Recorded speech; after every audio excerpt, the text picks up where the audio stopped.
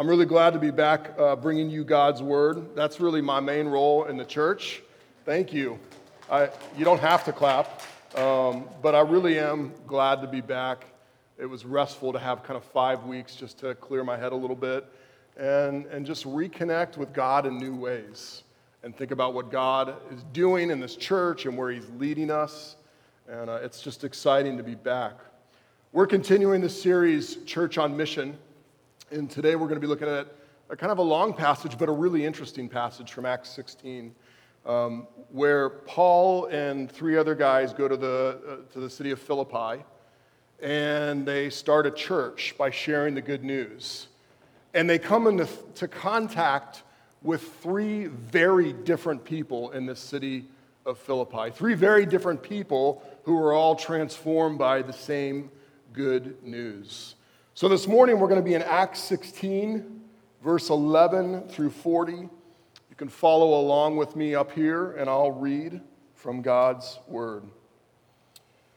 From Troas we put out to sea and sailed straight for Samothrace. The next day to Neapolis, and from there to Philippi, a Roman colony and a leading city of the district of Macedonia. We stayed in the city for several days, and on the Sabbath day we went outside the city gate by the river, where we expected to find a place of prayer. We sat down and spoke to the women gathered there. A God-fearing woman named Lydia, a dealer in purple cloth from the city of Thyatira, was listening. The Lord opened her heart to respond to what Paul was saying. After she and her household were baptized, she urged us, "If you consider me a believer in the Lord, come and stay at my house." And she persuaded us. Once, as we were on our way to prayer, a slave girl met us who had a spirit by which she predicted the future. She made a large profit for her owners by fortune-telling, and as she followed Paul and us, she cried out, "These men who are proclaiming to you the way of salvation are the servants of the Most High God." She did this for many days. Paul was greatly annoyed. Turning to the spirit, he said, "I command you in the name of Jesus Christ to come out of her," and it came out right away. When her owners realized that their hope of profit was gone, they seized Paul and Silas and dragged them into the marketplace to the authorities. Bringing them before the chief magistrates, they said, "These men are seriously disturbing our city. They are Jews and are promoting customs that are not legal for us as Romans to adopt or to practice." The crowd joined in the attack against them, and the chief magistrates stripped off their clothes and ordered them to be beaten with rods. And after they had severely flogged them, they threw them in jail, ordering the jailer to guard them carefully. Receiving such an order, he put them in the inner prison and secured their feet in the stocks. About midnight, Paul and Silas were praying and singing hymns to God, and the prisoners were listening to them. Suddenly there was such a violent earthquake that the foundations of the jail were shaken, and immediately all the doors were open and everyone's chains came loose.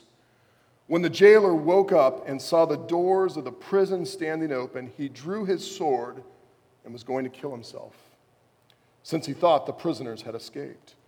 But Paul called out in a loud voice, "Don't harm yourself, because we're all here."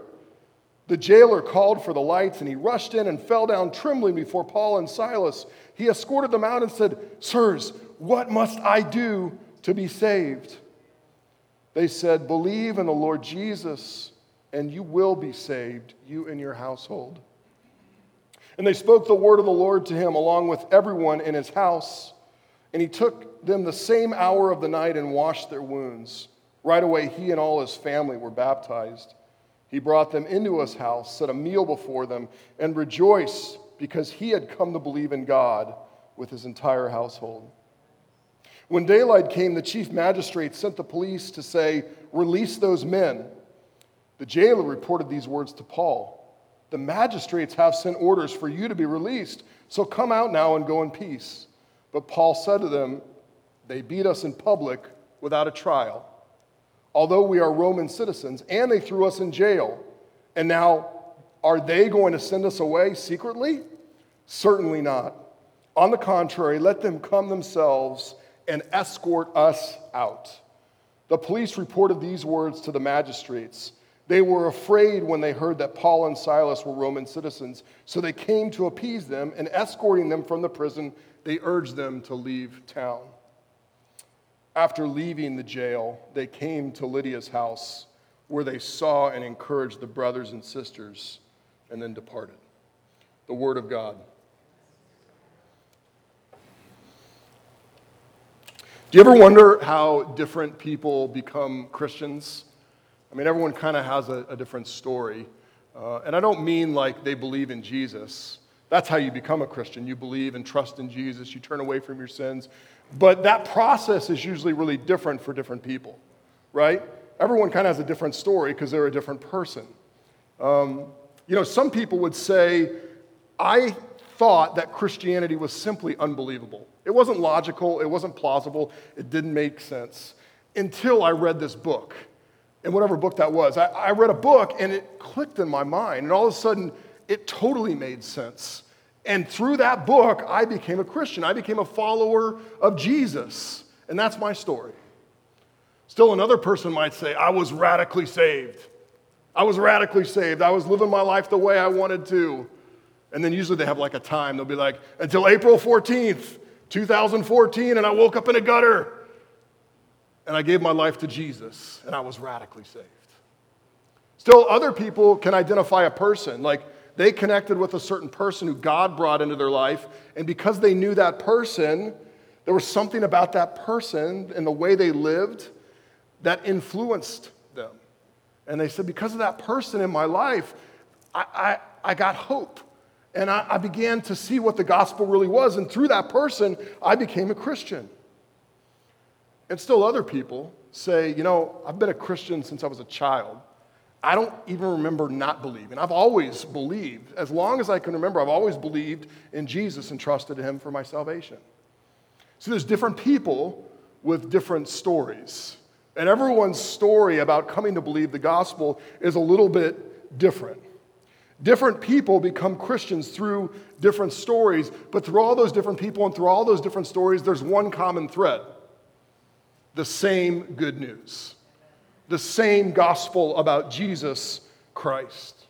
And for our church, I love that we're God's blended family because that means that as diverse people, it's not just about culture and ethnicity and language and socioeconomic group. It's that each of us has a different story about how the good news came to us and we turned away from our sins and we embraced Jesus Christ and we were changed. And that's helpful as we think about even going out and reaching other people. Because no two people's story that we reach are going to be the same. The gospel's the same. It's the same gospel. It's the same good news, but that same good news saves different people.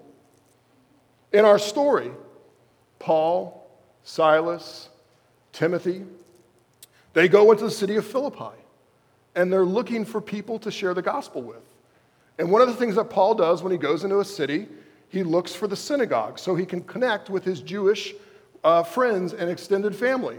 And as they go into Philippi, there's no synagogue.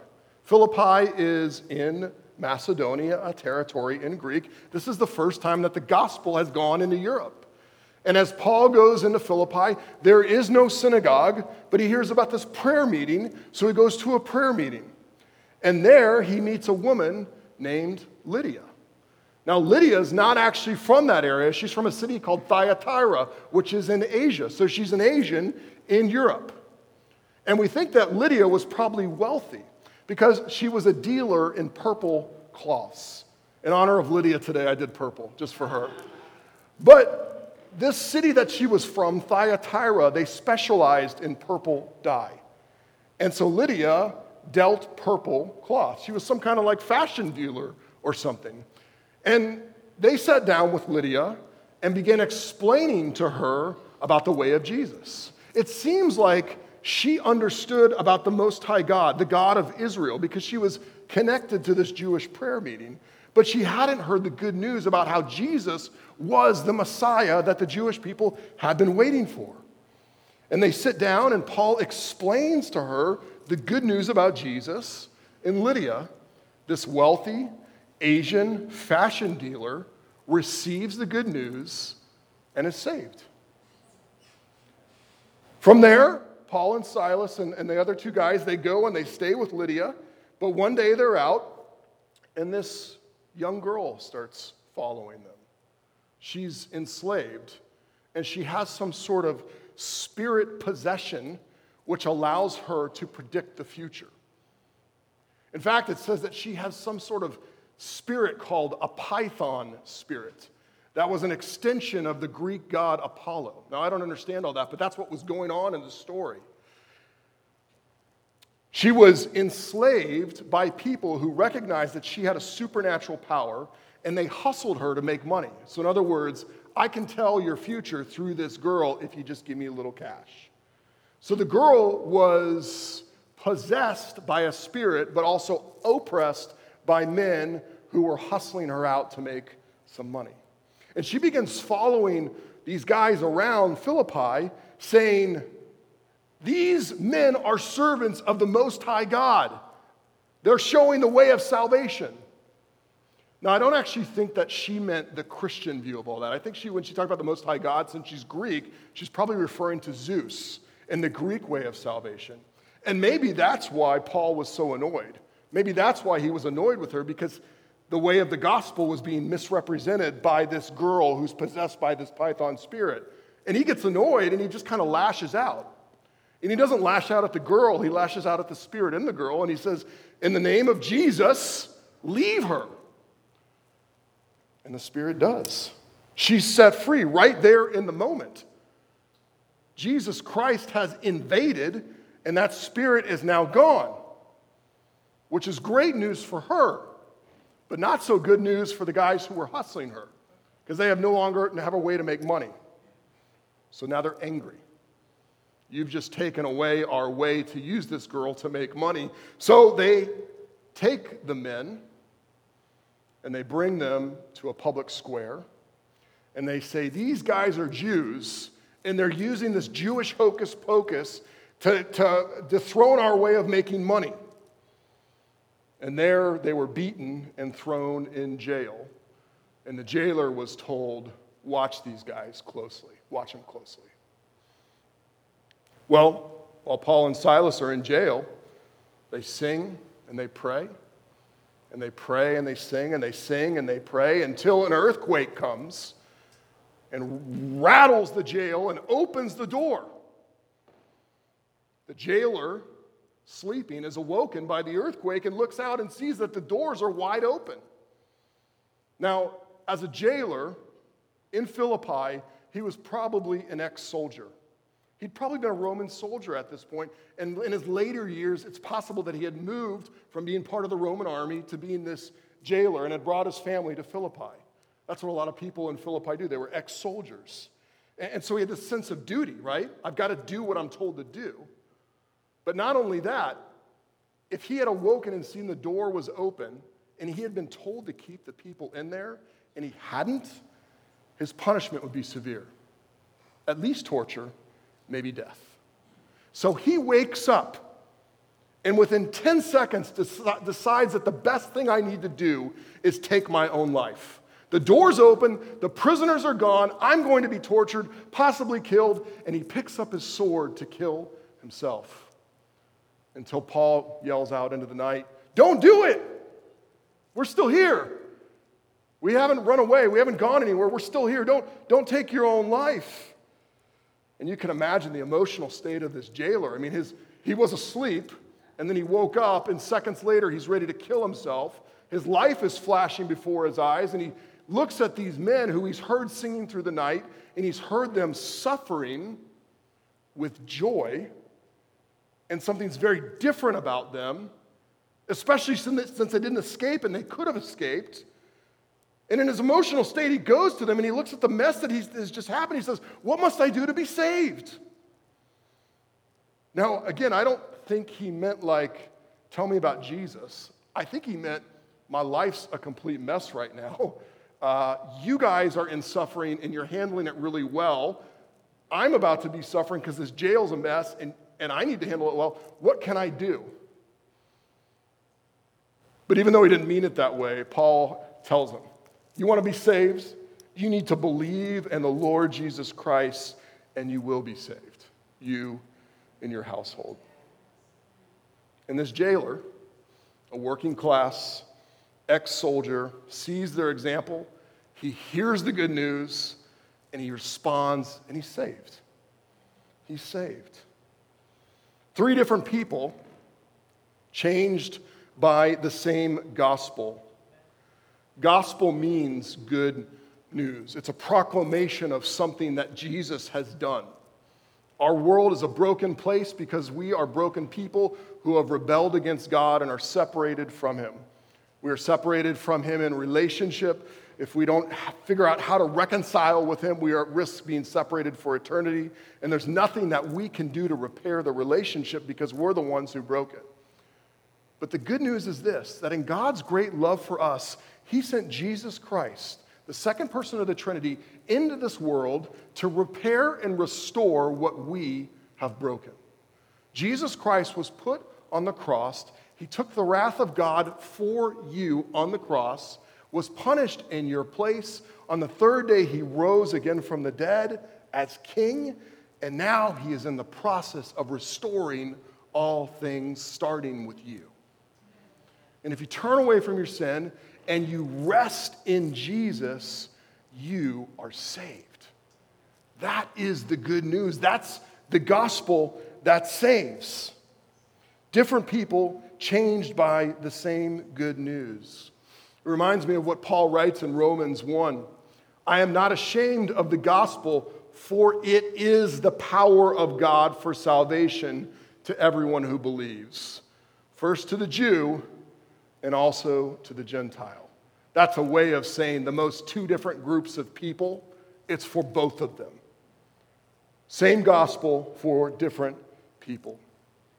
But I don't think you understand quite how different Lydia and the enslaved girl and the jailer were. They were really, really different people. If you can put up the next slide. Lydia was Asian. She was upper class as a fashion dealer, and she was probably her own boss. The enslaved girl, she was probably Greek. She was lower class because she was enslaved, and she was completely oppressed by a demon, and oppressed by these evil men who were using her. And then you have the jailer, who's probably Roman, probably working class or middle class. He has a boss, right, because he has to report someone, but he's also a boss because he's in charge of the people in the prison. Could you get 3 people who are any more different? Different people changed by the same gospel. And what's amazing to me is that the gospel is the same, but in this story, the presentation of the gospel is different depending on these people, because people are different. So for instance, Lydia has an intellectual need when she thinks about the gospel. She has to have the gospel explained to her. And Paul does. Paul understands that she probably believes in the one true God, but she hasn't made the connection or heard that the one true God is actually Jesus Christ, who has died on the cross and risen from the dead. And as Paul explains the gospel to her, it clicks in her mind. In fact, it says that the Lord opened her heart to receive. So she not only hears it, but God helps her understand in her mind with her intellectual need. It reminds me a little bit of what Peter says, but in your hearts regard Christ the Lord as holy, ready at any time to give a defense to anyone who asks you for a reason for the hope that is in you. Yet do this with gentleness and respect. I think it's helpful for us who are believers to understand that many people look at what we believe and they think it's crazy. And that brings up intellectual questions. That's pretty normal.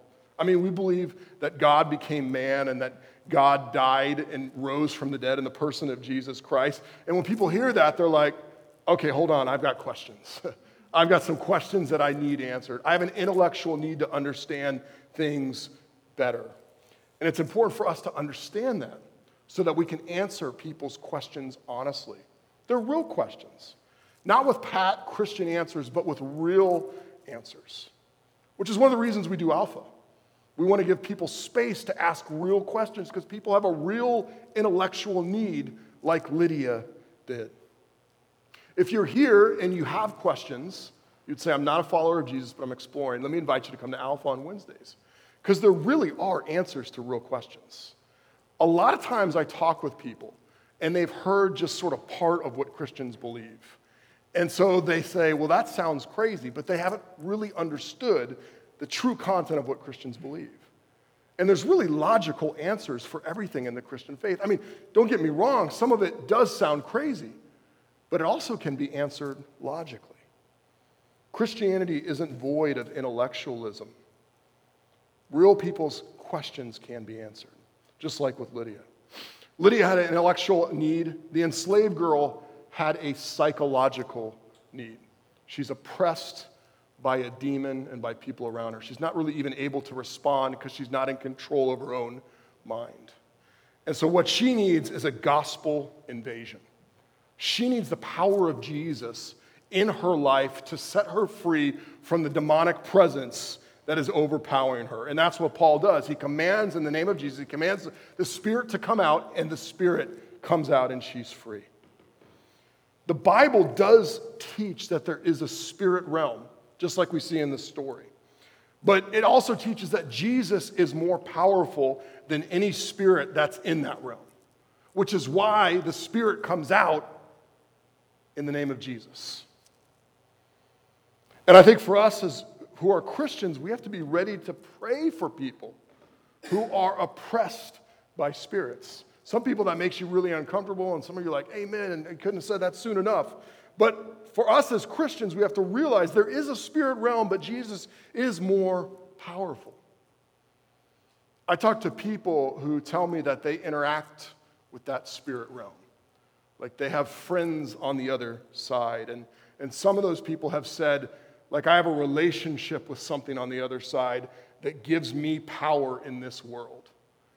And let me just say to you, be careful.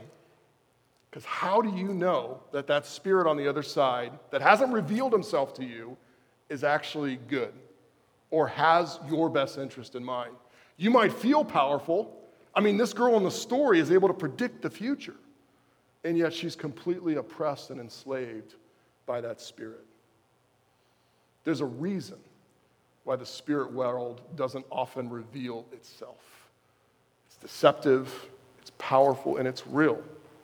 But Jesus, who is more powerful, fully reveals himself. He comes from heaven, reveals himself as a man. He suffers and dies like any one of us would. He rises from the dead in power. And then by his Spirit, he comes to live in us and share that power with us. So if you're stuck in a relationship with something on the other side and you need prayer, we want to pray for you. Because you might think that that thing on the other side has your best interest in mind, but it does not. Only Jesus, who suffered and died on your behalf, does. And you need freedom. The enslaved girl had a psychological need, and she needed a gospel invasion. The jailer had a moral need. In other words, he needed to see a life lived differently, and he needed a gospel demonstration.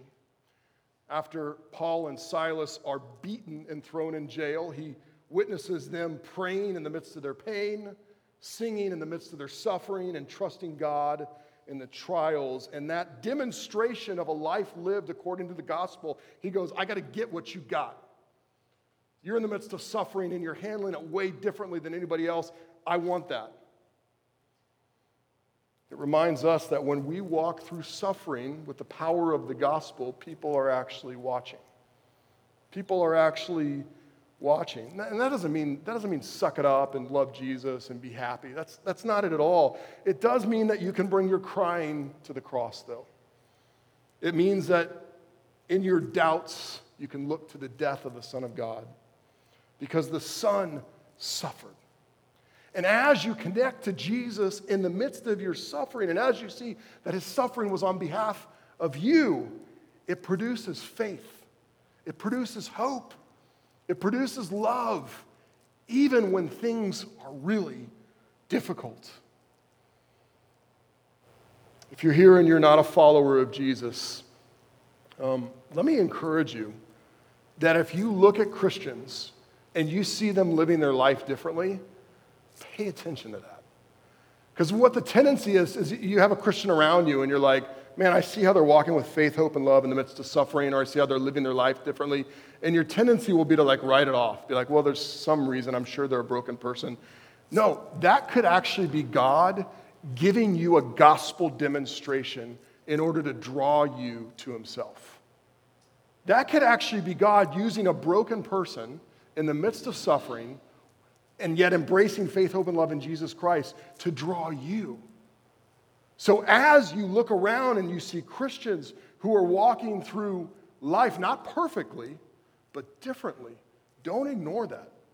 God actually uses that, and he might be using it specifically to communicate with you and draw you to Jesus.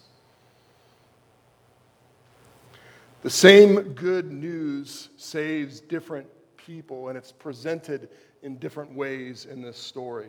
The same good news saves different people, but it also makes people different. The same good news saves different people, but it also makes people different. After Lydia and the jailer are converted, the first thing that they do is they open up their home. They're hospitable. And that's not the same as our modern day concept of entertaining. Hospitality has more to do with like welcoming strangers, showing love to people who don't deserve it by opening your home to them. And that's exactly what Lydia and the jailer do as a response to the gospel. They welcome Paul and his friends into their home. And it's a response to the gospel because you see how Jesus has welcomed you into the family of God. Though you were dirty with sin, though you were a failure, though you did not love God, Jesus welcomes you. And so the gospel changes us and makes us different people because we understand how Jesus has been hospitable to us, we become hospitable to others. And we see that in this story. But then secondly, it makes us missional. The good news makes us different by making us missional. Lydia invites Paul and his friends into her home, not just for one meal, but she says, listen, set up shop here. Like whatever you're doing in Philippi has already affected me, and so I want it to affect other people. And so this is like your new mission base, Paul. Like what do you need?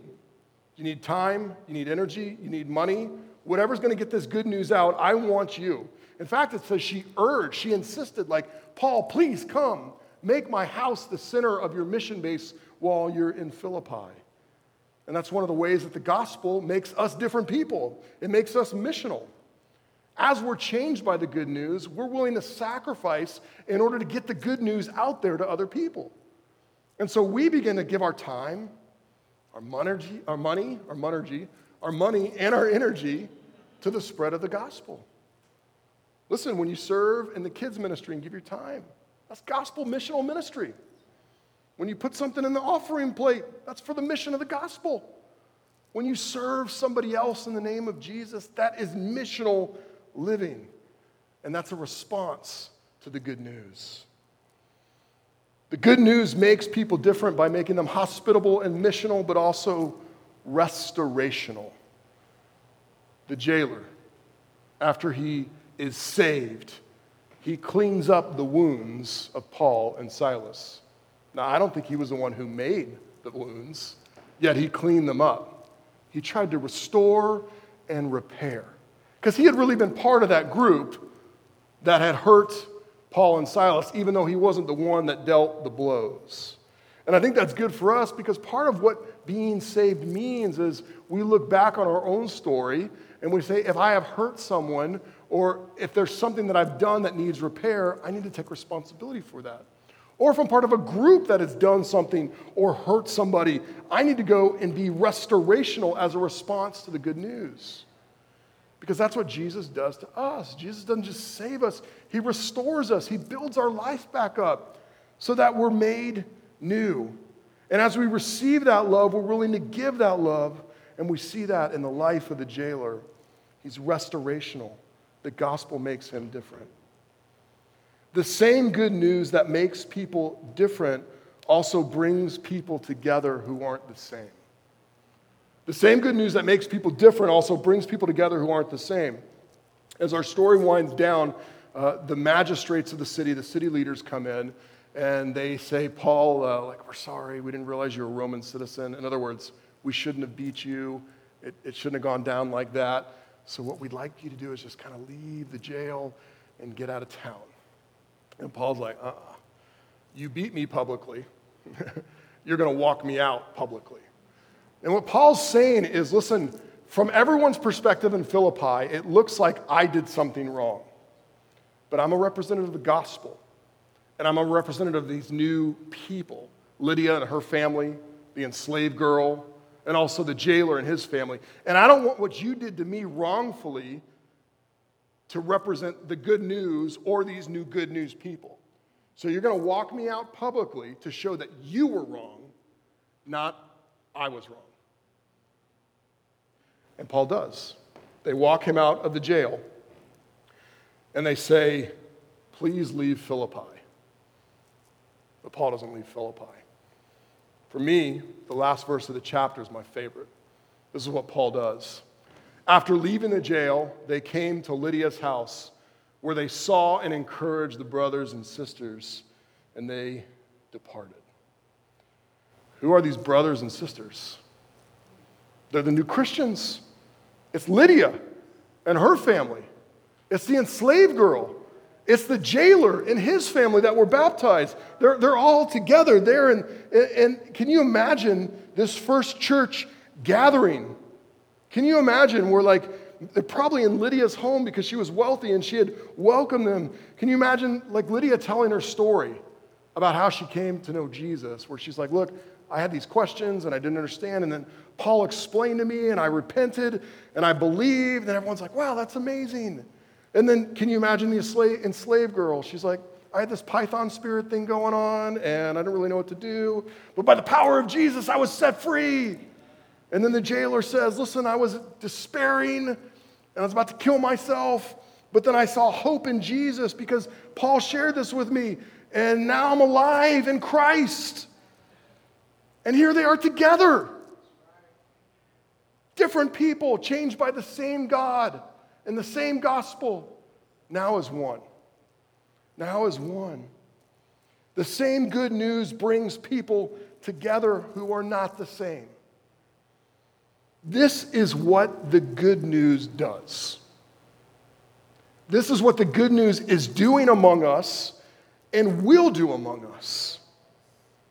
Different people, different stories, being changed and made different by the same good news, which is one of the reasons we call ourselves God's blended family, because that's what the gospel does. It blends us together even though we are not the same. Embrace that.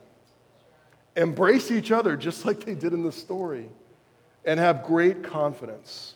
Even though we are different people, the good news is the same and it saves. Amen? Amen. Let's pray. Lord Jesus, we thank you. We thank you that there is excitement around what you have done on the cross for us. And we pray that you will take us deeper into this gospel. And as you take us deeper, we pray that this room would be more different and different and different. That our lives would be different, but there'd also be different kinds of people.